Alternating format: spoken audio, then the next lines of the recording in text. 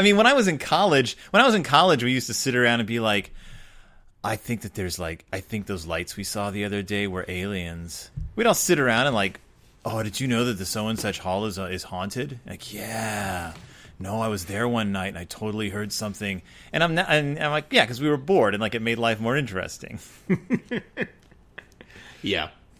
But now I'm an adult who grew up with the Berenstain Bears, and even though I knew people mispronounced them when I was a kid, it doesn't mean that the universe was different.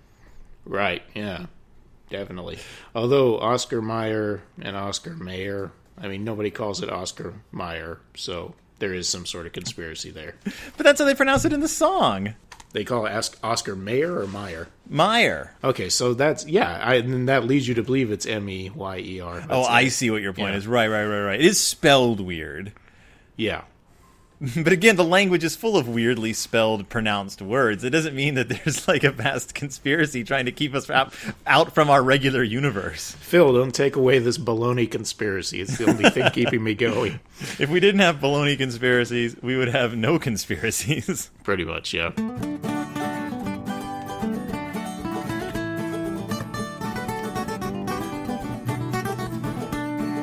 Welcome back to Deep in Bear Country, a Berenstain Bearcast. I'm your host, Phil Gonzalez, and let's talk about drugs. Let's talk about uppers, downers, lefters, righters. I don't know anything much about drugs, but everything I do know about drugs, I learned in the 1980s when I was a kid, and everything I learned in the 1980s about drugs was that A, drugs are bad, and B, drugs are only dealt by the worst scum of the universe. And they're always identifiable by the clothes they wear, the attitude they cop, and the things they say, which are usually fairly creepy. The 1980s was a time where we learned to just say no from Nancy Reagan, and then we learned that just saying no wasn't enough to stop anyone from actually doing drugs. So this week's book is 1993's The Berenstain Bears and the Drug-Free Zone. It's a big chapter book, and not only is it a big chapter book, it is the first big chapter book, but I haven't covered it yet since it's actually stands out from the rest of the pack. It's very much unlike the other big chapter books. I think it's because it was the first one written, it was kind of a rough draft of the idea. It's illustrated differently, and it actually incorporates a lot of elements of the TV series from the 1980s. So it feels more like a last episode of the Saturday morning cartoon than the first volume of the big chapter books. But of course, a book this serious, a book this impactful and powerful, I could not even dream of doing alone. And so, I have brought someone to talk being drug-free with me. You know him as the co-host of Please Don't Send Me Into Outer Space and the High and Low Akira Kurosawa podcast. He is also a major anti-drug enthusiast. Please welcome to the show, ladies and gentlemen, Joel Torres. Hello, Joel. Hello. Remember, don't do drugs. Remember. Don't do drugs. If we learn nothing else tonight, ladies and gentlemen, please learn. Don't do drugs. Hey, listener, just don't do drugs. Just don't do them. Yeah.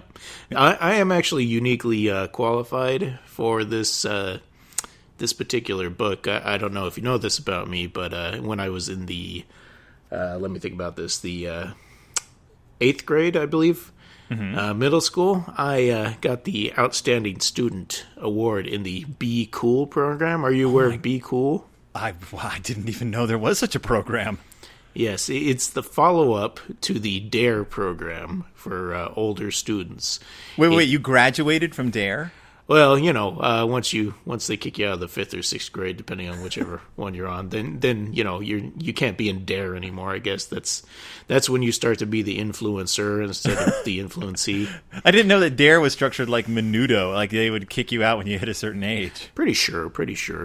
But Be Cool stands for Be Educated to Control Our Own Lives. See, you leave the 2 out, and then it's Be Cool.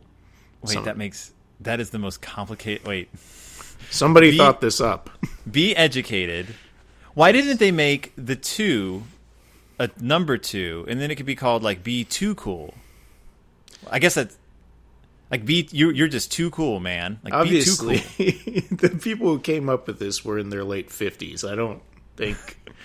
Well, I also think it's been like statistically proven that like the DARE program has absolutely no impact on whether or not kids use drugs. Yeah, I mean, for me personally, I'm not a drug user, and I have basically not been. I'm one of those squares, which is fine with me. But I didn't know anything about drugs, and then the DARE program comes along. It's like, this is what you need to look out for. This is what's going on. This is what it does to you, and it also ruins your life. I'm like, oh, okay, those are drugs. Interesting. Well, I always learned, I mean, the way we were taught when I was a kid was that drugs were going to be, like, severely pushed on you by, like, your local bully, like your school bully. It was always going to be an older kid. You were going to be, like, 10 years old, and they were going to corner you and just force you to do drugs and give them money for bags full of pills. Like, that was drugs. Like, it never, the notion of recreational drug use as a kid was never explained to us. Like, I think this book does a better job explaining like why people try drugs in the first place than like anything I was ever given as a kid. Even though this book still falls a little bit off the mark, it's at least a little more even-handed than a lot of the anti-drug messaging I got as a kid. Yeah, and it doesn't go to the extreme of like, this person took those pills and now they're dead kind of thing, right. Which I feel was a lot of the material. Like We do see drug use in this, though, which is crazy. Yes. Like, I wasn't expecting to actually see a cub on drugs. Oh, if anyone was going to do it, it was Scuzz, obviously. Right. I mean, with a name like Scuzz, you got to be on drugs. Mm-hmm. And I also wasn't expecting this to be as twisty and turny as, like, an episode of Miami Vice. Like, Oh, yeah. It's got, like, a real sting operation going on. Like, this is this book has a lot of callbacks to previous Berenstain Bear adventures. And it could very well have been the last Bear Detectives episode if things had taken a turn. But, wow, the Berenstain Bears in the drug-free zone. Let's just get right into it. Let's talk about this book that is so well-known among people who like weird children's books. All right, I'm pumped. All right. Full of good chemicals, not drugs. Yes, yes. We are pumped full of enthusiasm, which is the greatest drug of all. Absolutely. Unless you're, like, actually sick, then, like, whatever you've been prescribed. That's the greatest drug. Medical-grade enthusiasm. I should start a podcast called Medical Grade Enthusiasm, where I just excitedly cover things that most people feel very, like, neither here nor there about. Yeah. So, anyway, we start off in Bear Country, and we get a little rundown of some of the problems that Bear Country faces. We have Ralph Ripoff, we have the Beartown Traffic, and we have the Bog Brothers. What are your thoughts on the Bog Brothers? Well, I was going to ask you, are these characters that have appeared in other stories? Well, the Bog Brothers I've never seen before. I thought that they were from the cartoon, but then I went back and I'm like, oh, I don't know if the Bog Brothers actually were in the cartoon. Okay. Ralph Ripoff was. He was known as Raffish Ralph on TV, right. And he was just like the local con artist, as he's portrayed in the book. He's just a con artist. But the Bog Brothers, no, they're just sort of thrown in here as like Bear Country's backwoods hicks. Yeah, backwoods scum. Like, yeah, they really you're always polluting and shooting endangered species. Like, whoa. Yeah, it's like a family. It's a family of identical. I don't even know how to describe this. Like, these are like Appalachian bears, like from like the depths of like the mountain country, and apparently all they do is pollute and shoot endangered animals. Yep. Which I guess, what else are they going to do? They live in a swamp. They're like the how the Canadians are represented in Twin Peaks. It's just evil side, I guess. I think this book might be the closest we come to the Twin Peaks. It's the most Twin Peaksy we get of Bear Country because of the way like it portrays like it's sort of a dark reflection of like suburban life and small town life. And you have a forbidden bog. Yep. I'm sorry, the forbidden bog. That's just, tells you everything you need to know about that place. Well, it tells you everything you need to know about the Bog Brothers. A, bog is actually their name, and B, they're forced to live in a forbidden bog.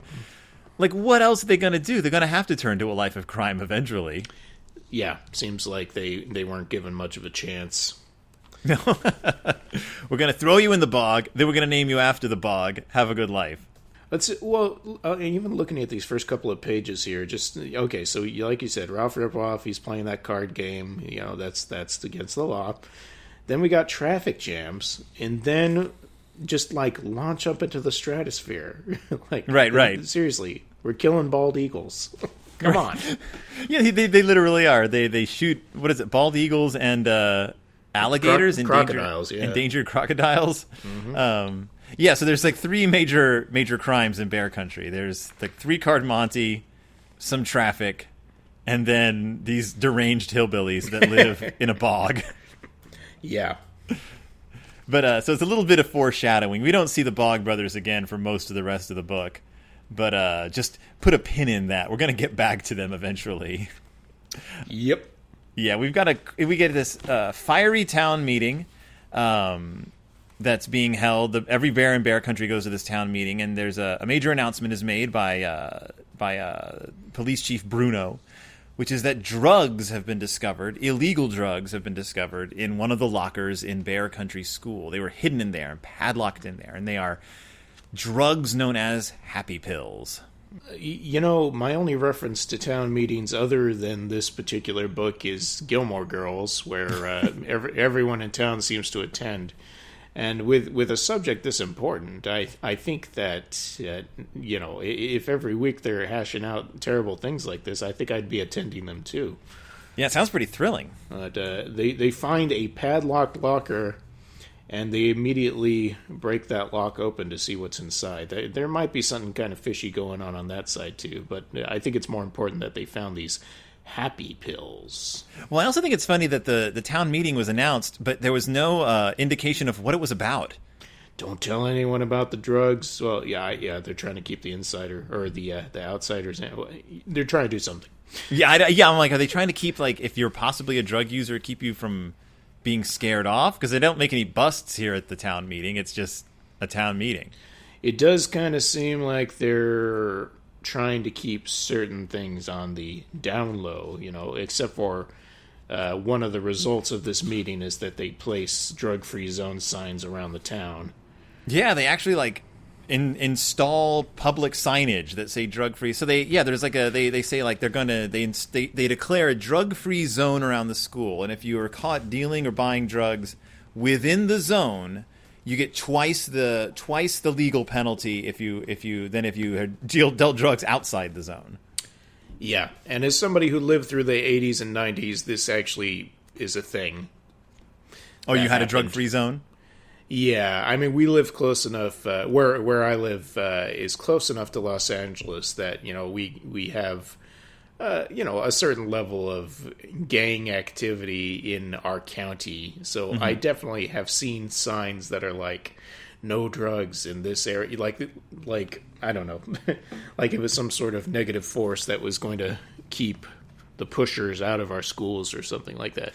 Well, and I think Mama makes a good point. She's like, well, then they'll just deal drugs outside the zone. Any kid who wants drugs will walk the 10 feet and get outside the zone. Which is very reasonable for her to even say, yeah. Which I appreciated, because I like the fact that this book kind of sets up some of these don't do drug tropes, some of these ideas that communities are coming up with, and then kind of just knocks them down. Like, just shows that, like, this isn't necessarily the way to deal with this issue. And I respect that. You know, it shows to me that Stan and Jan had put a little bit of thought into their messaging. Drugs, impossible, shocking, gulp. Yeah. So the people in Bear Country are just taken aback by the fact that illegal drugs have been found within their school, within their town.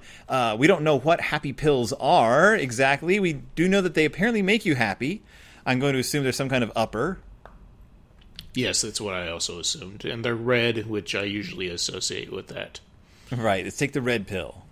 Like, these are the pills. These are the pills that are going to show the kids the truth. Take the Sudafed. It'll make you happy. I don't know. There was an episode of Different Strokes where there was a drug dealer on campus. And I saw this when I was a kid. And I just remember the drug dealer pulling aside Arnold and trying to get him to buy drugs. And the way he said it is, he's like, here, I got some drugs for you. He's like, these drugs? He points to one of the pills and he goes, this one will take you up. Then he points to another one and he goes, and this one will bring you back down. And like, I guess like, as a kid, I thought that was an unusual thing to do. I'm like, well, why would you take one and then just take the other one? Like, I don't understand why you would take drugs in the first place if you're just going to immediately take the antidote. Oh, Phil, you don't understand. You can't be too high. You'll burn up in the sun. Well, either that or like they were like, kids, we can't explain what a speedball is or a goofball is to a kid, so we'll just leave it at this. But yeah. There's a mysterious...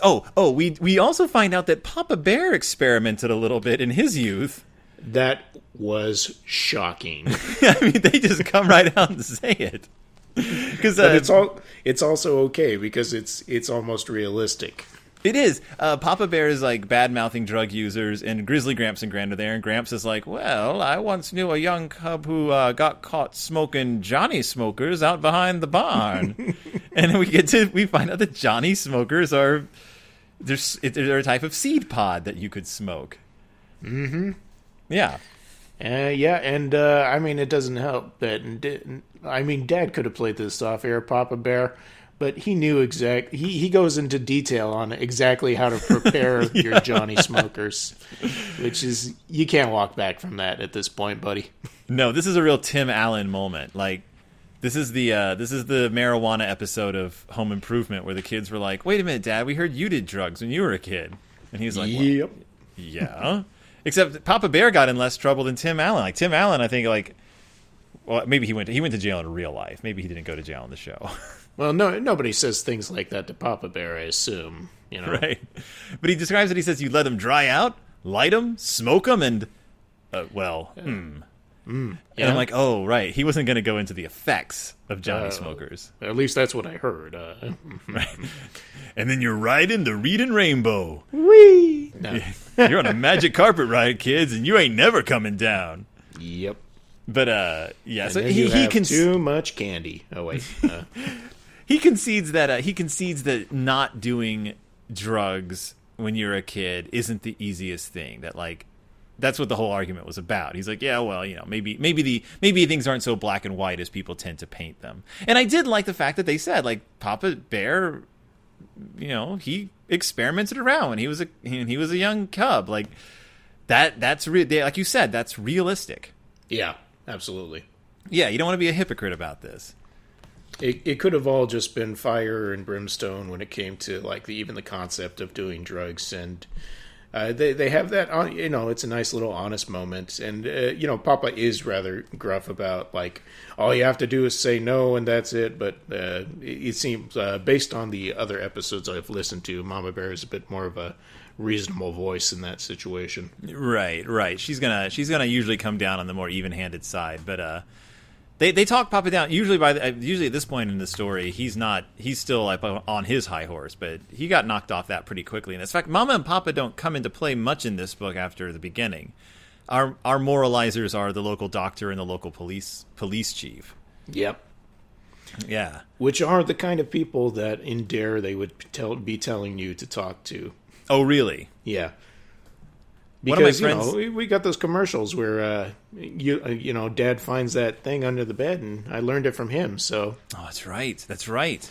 Parents who use drugs have kids who use drugs. That's right. And grow mustaches like that guy. Mm-hmm. It was a pretty 80s stash he had. Thanks, Mom. I've been hooked to ibuprofen ever since. I saw you take them. Man, if I did everything my dad did, I wouldn't be hosting this show. I'd be very successful at my job and have a well-paying job. I'd be retired and have good benefits. Yep. Actually, and that drugs had nothing to do with that. That's all temperament. I'm sorry, Dad. But then we have a mysterious bear moves into town. They keep referring to him. He rents the room at Ms. McGrizz's house, and they keep referring to him as the roomer, which is kind of like a weird thing to call a tenant, like a roomer, because it sounds like rumor. Yes, yeah. I mean, it would be fine if he was just the mysterious rumor. He's just the rumor. He's just the renter. Yeah. But he is specifically the ugly rumor. Which is such a double meaning, but that doesn't really come into play. No. Like, spreading ugly rumors is a thing. He's an ugly rumor, but I wonder if they were trying for a play on words, but... No, I think they just thought ugly was the perfect describing. And he's not even ugly. He just has a big scar on his face. Yeah, yeah. He doesn't look that different when you look at the drawings of him, other than being overly excited most of the time. Yeah, so he's wearing a long trench coat. He has like a slouch hat, and he has a big scar on his face. And the Cubs are automatically just like, I think that guy's the drug dealer. I think he's the drug dealer. Because the Cubs are now like, maybe we should like take this case on, figure out where the drugs are coming from. And they make a reference to the fact, like, is it time to get the Bear detectives back together? And that's a real callback to the older Berenstain Bear books, where we used to have the Bear detectives, and they would solve like the missing pumpkin and like, like just really simple little kid cases. And this time they're going to take on a drug kingpin. Yeah. Which they acknowledge is dangerous. Well, when you put it like that, it does seem like a much bigger deal. It is. It's a big deal. Like, they get called out by the cops for it later on, for like meddling in like serious affairs. Yeah, and they even reference like this is much more different than a missing pumpkin situation. Yeah. I think it is. And so the Cubs are like, well, maybe the ugly rumor is the drug dealer, and Brother's like, he probably didn't come into our school and put drugs in a locker. I think we would have recognized him as someone who was there. It's pretty clear. He's pretty clear-headed. He's like, I don't think he's the guy who put the drugs in the locker, which is when they come up with the idea that it might be Too Tall and his gang. They go back to this the shady-looking gentleman in the trench coat, though. There is a part of this book that actually made me laugh. Oh, yeah? Which is when Sister says he's at least a primetime suspect. Brother says, you mean prime suspect. Sister says, no, I mean primetime. He looks just like the crooks on television. I was like, okay, that was actually pretty good. That's solid. Yep. No, it really is. You get some banter between brother and sister and cousin Freddie in this book. That's a little more elevated wit-wise than we usually get in the Berenstain Bear books. Mm-hmm. I can see that they're like really trying to like they're making it a little more TV showy, like with them just talking. I see. Yeah. Yeah, they did a really good job of making me interested in what's going on with the detective work and stuff like that. And it seemed like older episodes, you guys, you and your guest hadn't really know what Cousin Freddie was all about. Right. This one shows him to be a pretty capable little dude. Yeah, the chapter books have really gone a long way to actually giving Cousin Freddie a character, which in the storybooks, like, he wasn't even a nerd in the storybooks. He was just the third cub. And they've turned him into like the bookish nerd. He's a victim of Too Tall. He's a bit of a know-it-all, a bit of a well-actually guy. He really is. And at one point, he and Sister Bear go to the dance together, which is weird. We don't like to think about that. Hey, people go to dances with their cousins. I guess. She honestly could have asked any other cub in the school. Yeah, well, okay, that's true. So, hey, Scuzz, what are you doing Friday night? Oh, don't go out with Scuzz. And we're just about to find out why going out with Scuzz is a bad idea. All right, Vincent. Well, they run into Ralph Ripoff on the street again. He's being busted for 3-card Monty, and he proposes to the Cubs that they come over to his house to earn a little extra money. Mm-hmm. He'll put him onto something, shall we say, interesting? Yeah, see? And I think that's actually how he talked in the cartoon. I think he was actually a bad W.C. Fields impression. Ah, I see. My little chickadee. Yep. I think he talked like this, Cubs. And if I'm not mistaken, I think I'm 99.9% certain it was Frank Welker doing the voice. Oh, boy. I think Frank Welker did like half the voices on that cartoon. This got him another series of Picassos for his house. Huh? Yeah. Right. So what do you want me to do on this one? Can you do W.C. Fields? Sure, I can do W.C. Fields. You bother me. All right, that's great. Usually I only do Megatron and animal sounds, but yeah, I'll do that. That's fine. he can pull out other characters. He's got him in his pocket. Mm. Frank Welker. He was a real Ghostbuster. This part where Ralph first enters the story answered a question I have long had. Yeah. Which is, what is the purpose of fingerless gloves? And according to Ralph, it is the better to pick your pockets, my dears. Just joking. Yeah, he's just joking because he would never hurt a cub. Of course. That's his thing. That's where he draws the line, I guess. And for those of you who've never seen Raffish Ralph, or Ralph Ripoff as he's known in the books, he's wearing like a what do you call it, like a straw boater hat. And he's got a very Buster Keaton hat on. Yeah, and he has a cane, and he's very much like a 1930s con artist. Mm. Like he looked like he just stepped out of Paper Moon. One of those. What is the word I'm looking for? It's not. Never mind. I was trying to think of it's not a vagrant. It's not a homeless person. It's a very specific word. Yeah, because Ralph's no vagrant. He's no homeless. We get to see his fancy home pretty soon. Yeah, it's a person that rides the rails and does a con and then leaves. He just looks like a con man. Yeah, he's a con man. He's your local con man. Why does anyone play 3-card Monty with him? There's like 500 people in Bear Country. They all know he's a swindler. No, Ralph, this time you won't trick me. Yeah, his name is literally Ralph Ripoff. Like, I guess back in hundreds of years ago, that was his like ancestors' like job. And like that, like they kept the name. No, they changed it at Bear Ellis Island. It was Ripoffovich. Right. Oh, son of the Ripoff. Yeah, that's correct. Well, speaking of, I don't know, crashing and burning, here comes Scuzz. Yeah, this is when it like gets serious. Yeah, this is where the book. So right up to this point, I was like, okay, this is going to be a book where it's actually about like there's actually no drug problem in Bear Country. Everyone's kind of like taking this way out of it. At the end of the day, you're going to find out that it was actually nothing, that it was all a big... Nope! Here comes Scuzz, blasted out of his mind on happy pills, riding Queenie McBear's stolen bike that he crashes into Officer Marguerite's squad car. Now, the funny thing is they treat this like particularly the stealing of Queenie's bike as a big deal. I don't take it to be that out of the question that the Too Tall gang might swipe somebody's bike for a while at least. Like and take it for a joyride? Yeah, at least. Yeah. Now, of course, Scuzz crashes it into a police car. That's a little different. He crashes it hard. He ends up in the hospital.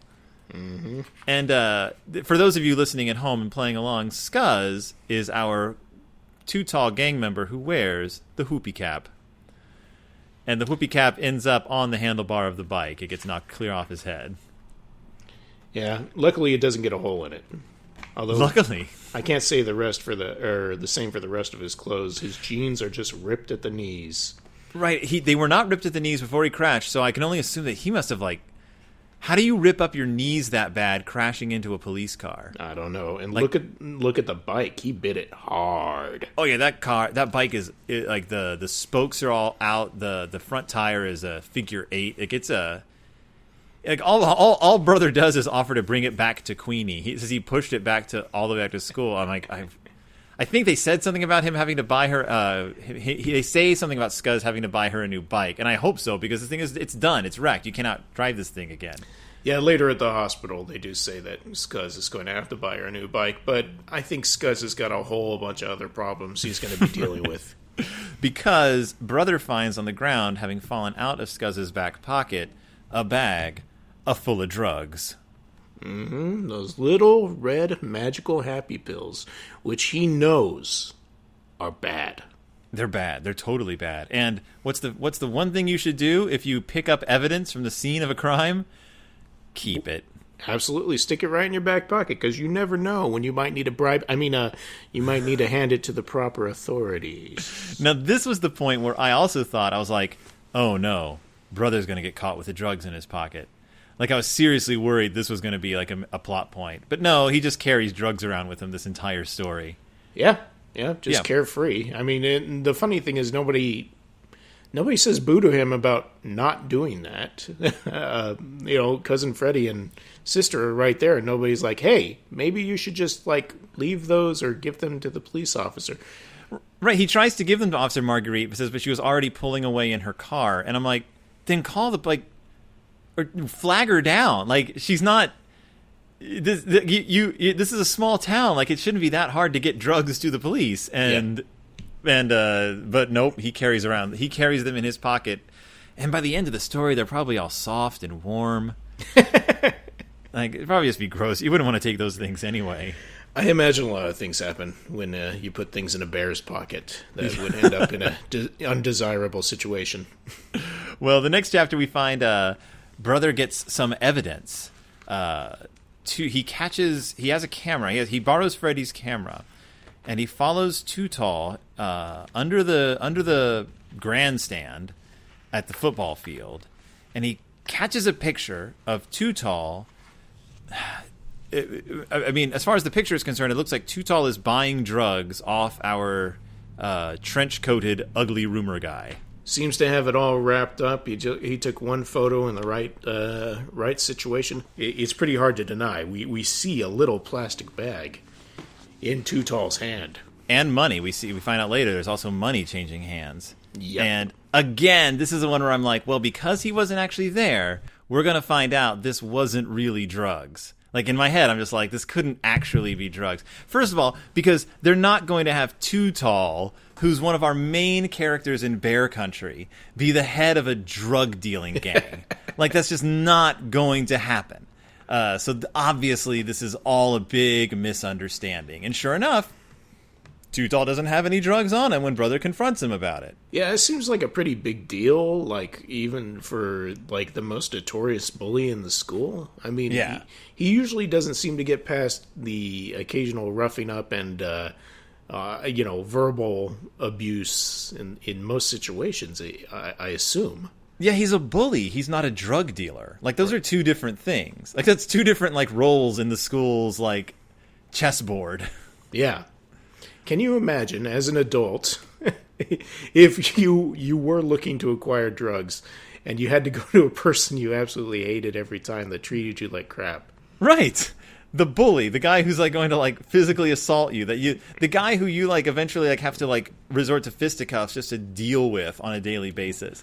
Yeah. He's not going to be a businessman. You want to buy drugs? You're so lame. How much?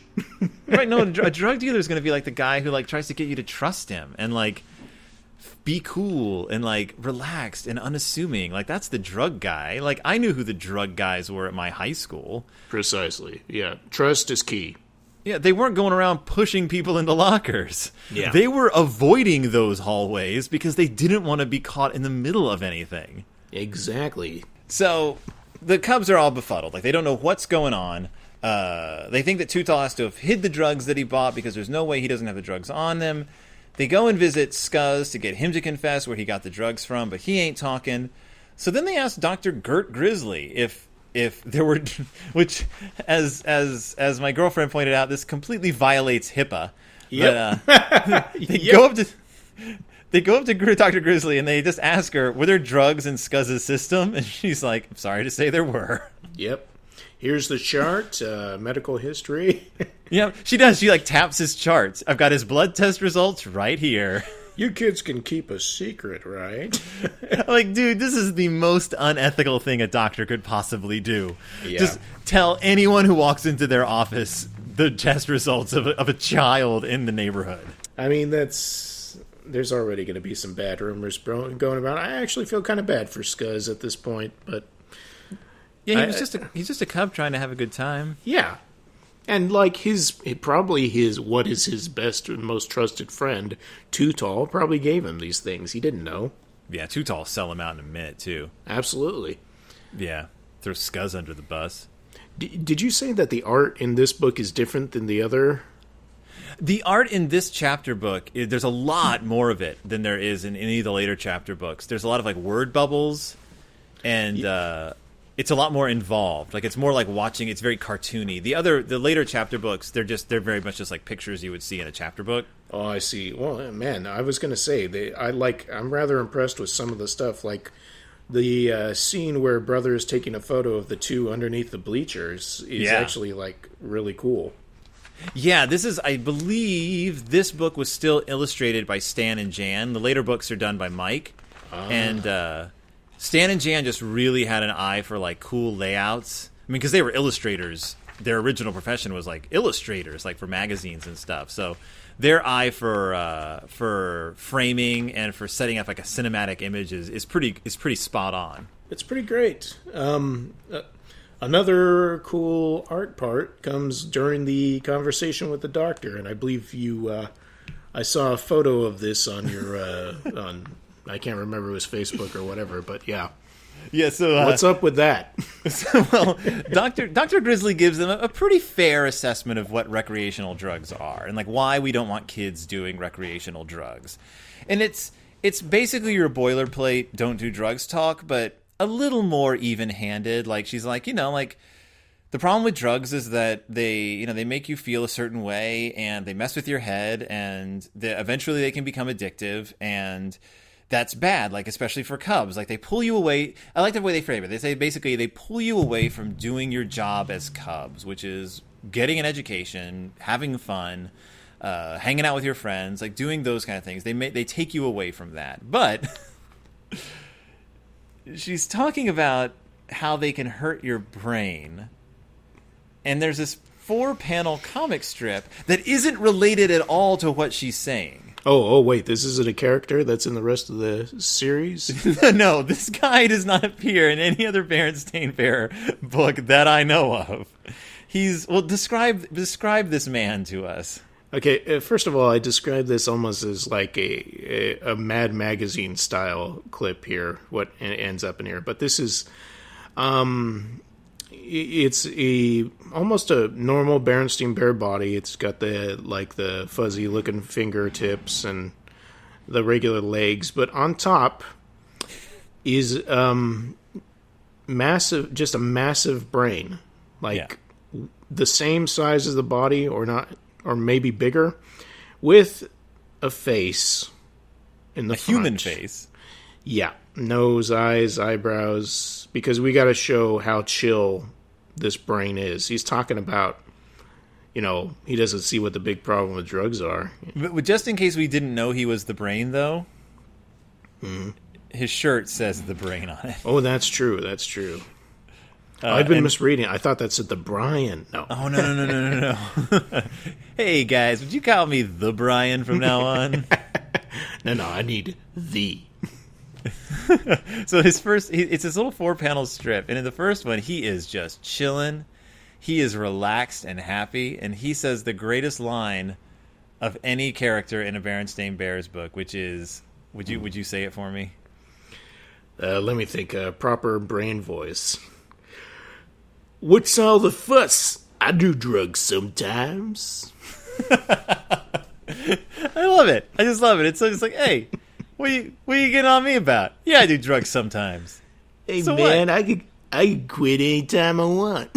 And then he says, and it's absolutely no problem.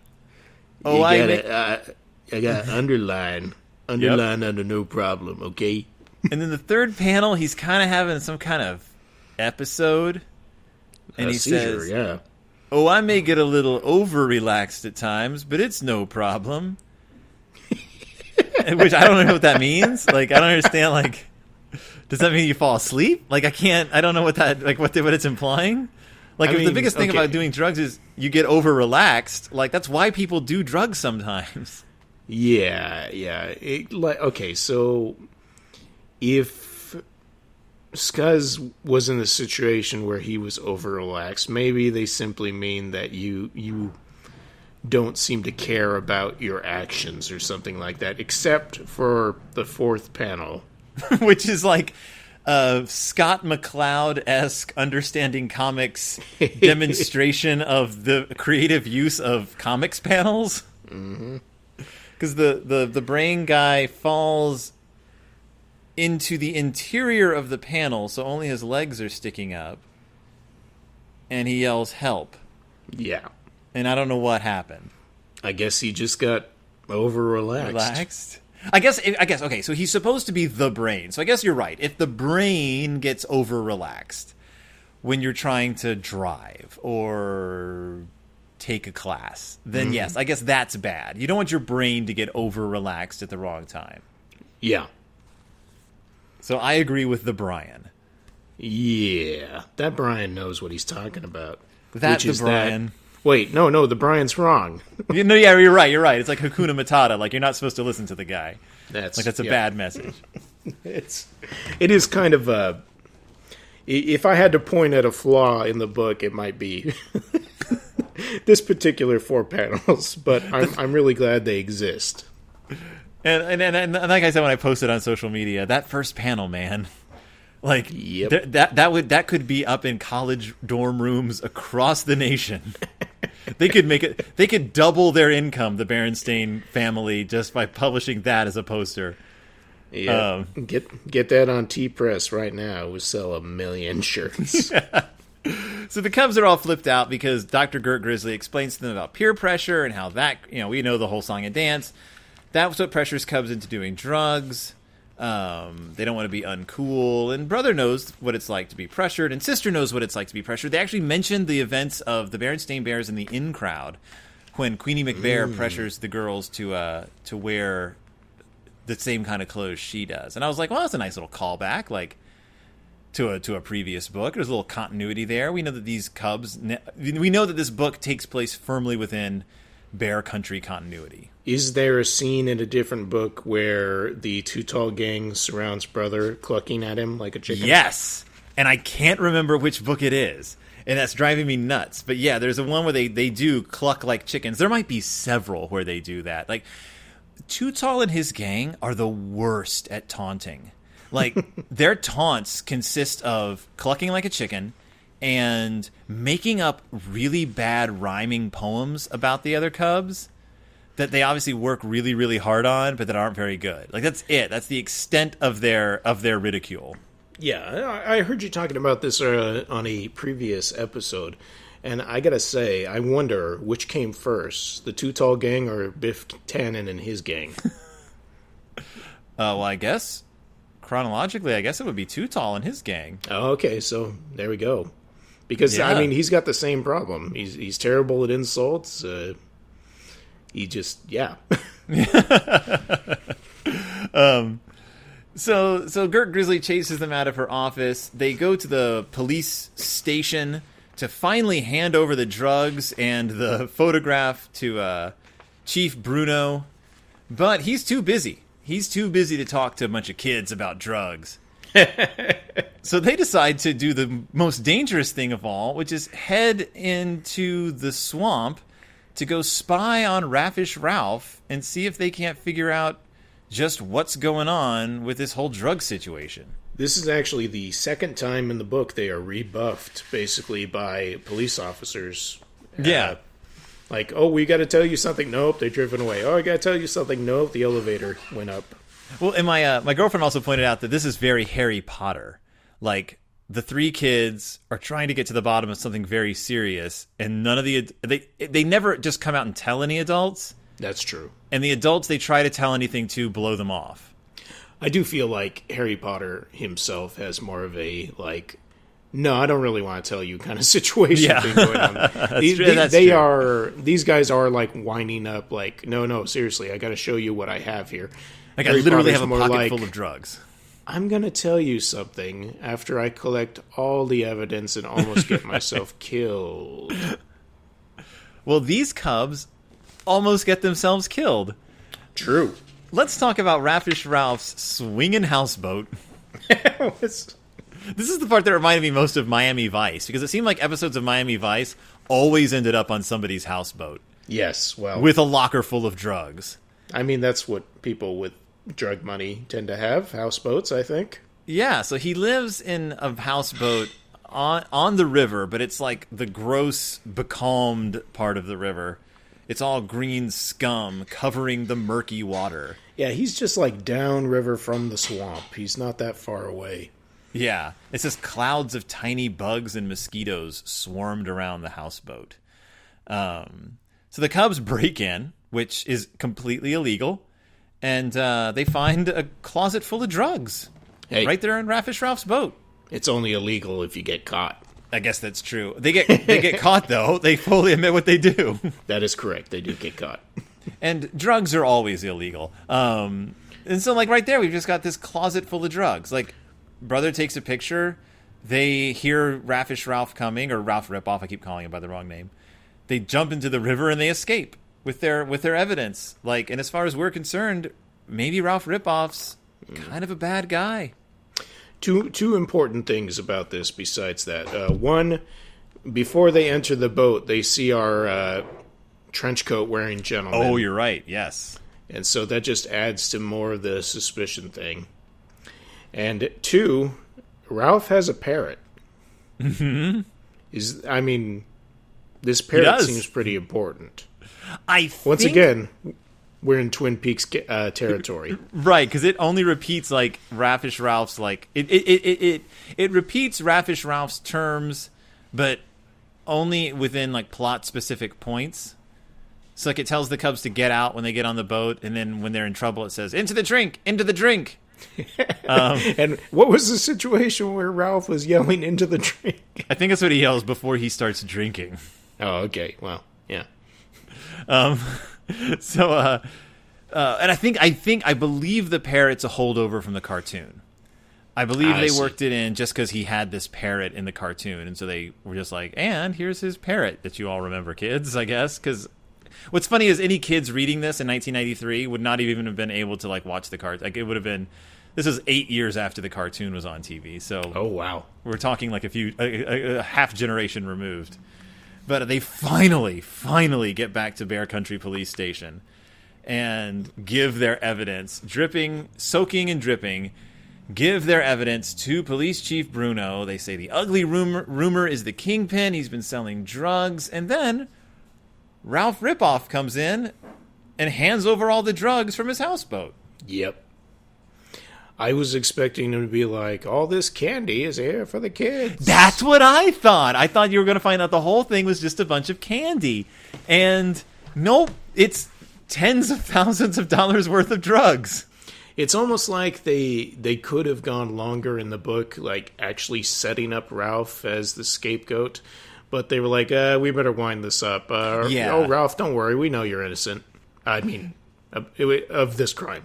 Right, you are literally the town criminal, but we're gonna let this one go. Yeah, he's like, someone put all, and this is like, this sounds like a guilty person where he's like, someone put all these drugs in my boat. Yeah, we've all been there.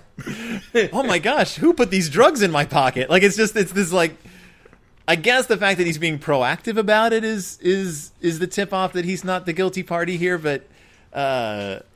Yeah, he brings the drugs in, and the kids are just like, wait, what's going on? And yeah. Ralph is actually like taken aback that they think he's a drug dealer because he's like, what are you talking about? No, I'm not a drug dealer. Like how could you think that about me, little cubbies? Yeah, I'm just ripping off your parents left and right, but I'd never hurt you. Right. I've tried to hurt you financially. By making your father lose all of his money, but that's a more long-term thing. Ruined your life through a different means, not directly. Right. I mean, I don't want to watch you physically waste away. You'll be Ralph's children now. Right. I heard you broke onto my boat. So then Officer Marguerite walks in with the ugly rumor, and the Cubs freak out, and they're like, arrest him. And then you find out the ugly rumor isn't a drug dealer either. What? He is an undercover, I guess undercover. He's not doing a very good job at remaining undercover, but... Under trench coat. He's a detective from the city, Detective O'Brunahan. Of course. I mean, if you see somebody in a trench coat, they're either a drug kingpin or an undercover detective. That is just facts for facts. With a big ugly scar on his face. We never do get the "you want to know how I got this scar" scene. Like I was kind of hoping for that. Like I was hoping that they would be like, kids, like you shouldn't have bothered with this, like you shouldn't have gotten involved in this. Yeah. Let me tell you, like that's how I got this scar on my face. But we never got that moment. But it's a huge scar. I hated my papa. Caught him dealing drugs. Yeah. Nope. It's not Detective O'Brunahan. It's not Ralph Ripoff. Who is the drug kingpin? Well, we only have, 9 characters in the book, so I'm guessing it's the mayor. No. Not who's in control of all the drugs. Oh, sorry. Who are they just after in this book? Why, it's probably the people that were doing the most illegal things earlier in the book. The Bog Brothers. The ones who live in Forbidden Bog. This is just clearly classist, discrimination here. It really kind of is. Yeah. It's kind of ugly when you look at it, a little deeper than just on the surface. These are poor bears. Mm-hmm. They're dressed in rags, and they live out in the swamp. And so, of course, they're the drug kingpins. And we never have to talk about them again. They spit tobacco on the floor of the police station, which is amazing. That's just offensive. They have total contempt for the law. Yeah. They get called out for killing endangered species, to which their response is "varmints is varmints," which is amazing. The thing that makes me sad is that there are people that actually feel that way. Oh, of course. And they all live in the swamp. Yep. They're all dealing happy pills. And first of all, I'm like, where did they get the happy pills? This is, again, what's the mayor been up to? This goes somewhere. This isn't, they weren't manufacturing these things in their distillery. One of these guys is the Heisenberg of the situation. I think it's probably the one who's smiling the whole time. Well, obviously, there's more to this story than we know, but they're not going to bring the Cubs in on the finer points of drug manufacture and distribution. And so, obviously, since the Cubs were wrong about everything else, I guess the whole thing with Too Tall buying drugs from the trenchcoat guy had to have just been a huge misunderstanding, right? Yeah, he was just buying candy like we thought originally. Exactly. It was just, oh, no, wait. He was dealing drugs to the trench-coated man. Oh. He was selling drugs to an undercover cop. Why he would sell drugs to the mysterious stranger who just floated into town, again, he probably shouldn't be the school drug dealer. Is there a juvenile, hall for Bear Country? Because that's where Too Tall is now. We don't ever find out if any other Cubs besides Too Tall's gang have been using drugs. That is totally brushed aside. We know that Too Tall has been selling drugs, and we know that one of his gang has been using, but we don't know who all Too Tall has been selling to, or where he's got. How he got them from the Bog Brothers in the first place, or where the Bog Brothers got the drugs from for their own distribution. This goes somewhere, and we're not privy to any of that information. Yeah, I mean, they wrap it up like a children's detective story probably would be wrapped up. But yeah, this seems like it would have deep-seated repercussions in the community at the very least. Oh, of course, the school, gang is going to juvie. Yeah. For at least they're going for at least a couple of nights until their hearing. Yeah. I'm sure they'll be let off. It's Bear Country. Boys will be boys rule. But I'm sure that they'll be let off with a warning, or maybe time served or something. But still, from this point on, they're the drug dealers. Mm. That's not easy to live down. I don't think they're in danger of going anywhere, because they're definitely not minorities. So chances are they're just going to walk away with a slap on the wrist. And I'm going to let you know right now that Too Tall and his gang's drug use and drug dealing never gets brought up again, as far as I know. In none of the chapter books I've read that come after this has anyone ever mentioned the fact that Too Tall and his gang were caught dealing drugs. Well, this is another important lesson for the children that'll be reading this. That is, once you get caught doing this thing, you'll never, ever do it again. Right. Well, drugs are done now in Bear Country. I guess drugs are done then. There is actually a pretty good lesson at the end that Sister lays out. There's also a really quick hidden lesson in here that I want to make sure and point out.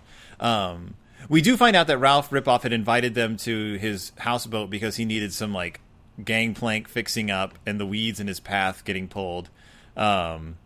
because his parrot is upset about it. Yes. He talks about his parrot like they're kind of like life partners, I guess. Absolutely. So who knows? Who knows what happens in the life of Ralph Ripoff? He walks off twirling his cane. But the point that I was really impressed by, I listened to several like true crime podcasts, and one of the things they always point out with like crimes that were being investigated in like the late 70s, early 80s was there was this shift in crime investigation. Like this whole school of thought that was like being written about and taught to detectives and police officers, which is, it seems obvious now, but it wasn't obvious then, which is to not investigate a crime only investigate a crime based on the evidence. Don't come up with a theory and then investigate towards that, because it's always going to lead you astray. Right. You can find evidence pointing towards a theory in almost any situation. Exactly. And Chief Bruno says, you'd already decided that Detective O'Brunahan was the drug kingpin, so your mind forced everything you saw to fit with that idea, a typical mistake of beginning detectives. And I read that and I was like, that is a typical mistake of beginning detectives. There were whole massive crimes that weren't solved for years because of that. Like, I was like, forget the drugs, kids. If you learn nothing else from this book, learn how to be better detectives. Mm-hmm.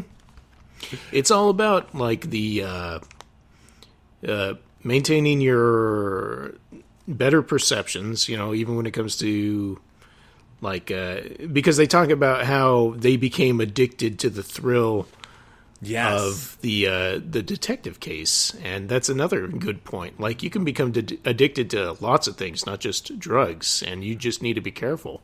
Yeah, and they were like, but doing detective work isn't bad for you like drugs. And he was like, yeah, well, it is if it keeps you from doing your schoolwork. Yeah, or if it gets you shot on a houseboat. Yeah, by the Swamp Brothers, because and he says, like, you need to leave this kind of stuff to the adults. Like, this isn't, you don't get involved in stuff like this. Like, this is dangerous work. The Bog Brothers they're bad people. Like, they're violent and they're angry and like they will hurt you. Yeah, first you're looking for Miss O'Leary's pumpkin, and then Bearton Sugar's after you. I want to see that book. Yes, I do also. Wow. But he still says, like, you did a good job. Like, thanks for all your help, Cubs. Regardless, thanks for all your help. But you said that Sister had a good point to make about a lesson learned in this book. Yes, she says, let me get that thing here. I think the only drug-free zone that means anything is the one in your heart and mind.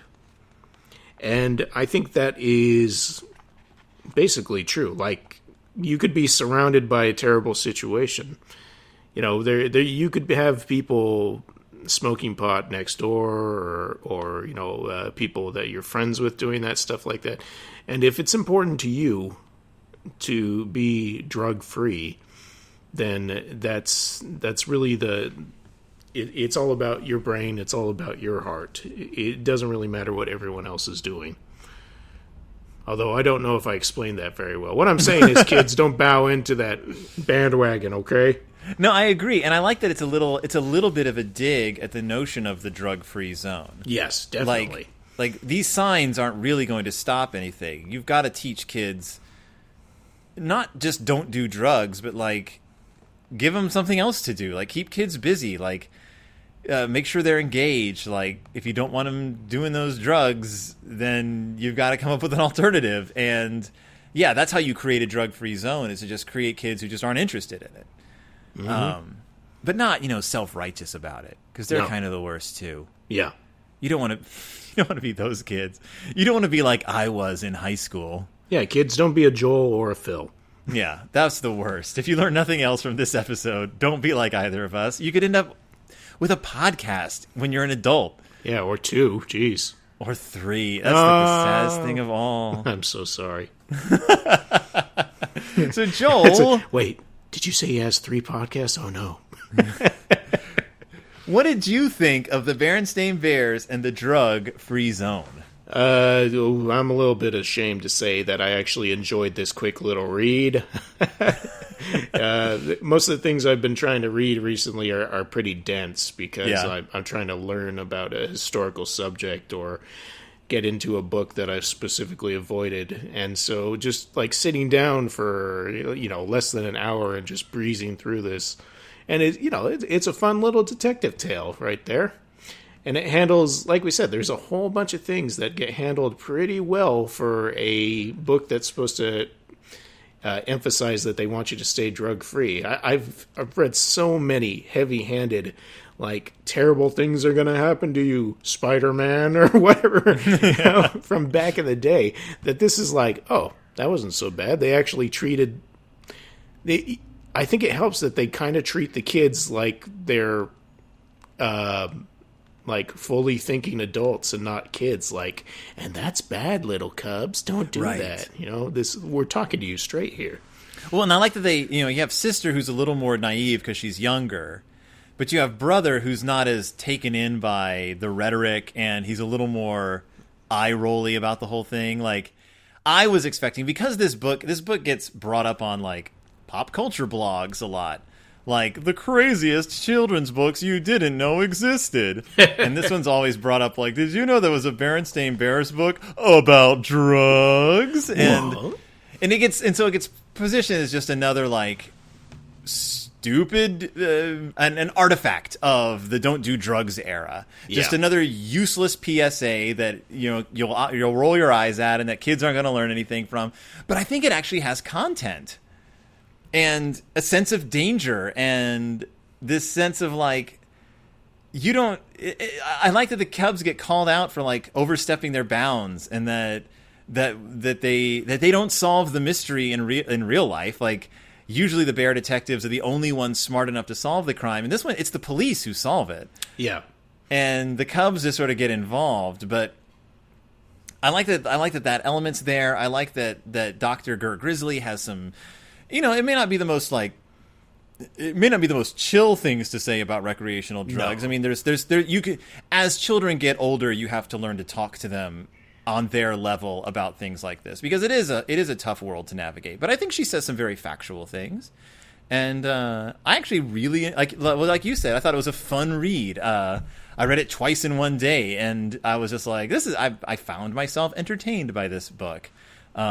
So yeah, I give it a big thumbs up. It is not available in ebook as we discovered. So if you want to buy it, you have to buy a used copy. Yeah. Probably because it is treated as an artifact, like you were saying. I hate lists like that so much. Yeah. Well, they're usually so lazy, and like, I mean, the whole point of my show is to treat these books like they're worthy of investigation from a serious standpoint. So, like, I roll my eyes at that. Like, my goal is to not be that kind of a thing. And yeah, but I do think it's weird that Too Tall Grizzly ended up being a drug dealer. Yeah. Like, that's just kind of nuts. But anyway, Joel, before we go, tell our listeners where they can find you and what you are all about. Well, if you want to hear some more of my drug-free entertainment, which that's what we do. We're under the drug-free label on iTunes. Nice. Super popular. Me and my co-hosts Aaron and Sarah do a podcast called Please Don't Send Me into Outer Space. Every week we watch a different science fiction or fantasy movie, and we just talk about it like friends. We're not experts. We're just... two of us are at least nerds, and we just have fun talking about different stuff. We do random movies, we do well-known movies, lots of good stuff, and we have guests on. Phil, eventually. The other show I do is with Spencer Seams. We do a podcast called High and Low, a Kurosawa podcast. We watch a Kurosawa movie and then a corresponding Japanese movie from the same year, separated by 2 weeks, and just talk about compare and contrast. It's basically an excuse for me and Spencer to be able to watch lots of Japanese movies and talk about them. That's awesome. And Kurosawa is one of those masterclass directors, so it's a bit more serious than BDSM iOS, but we have fun.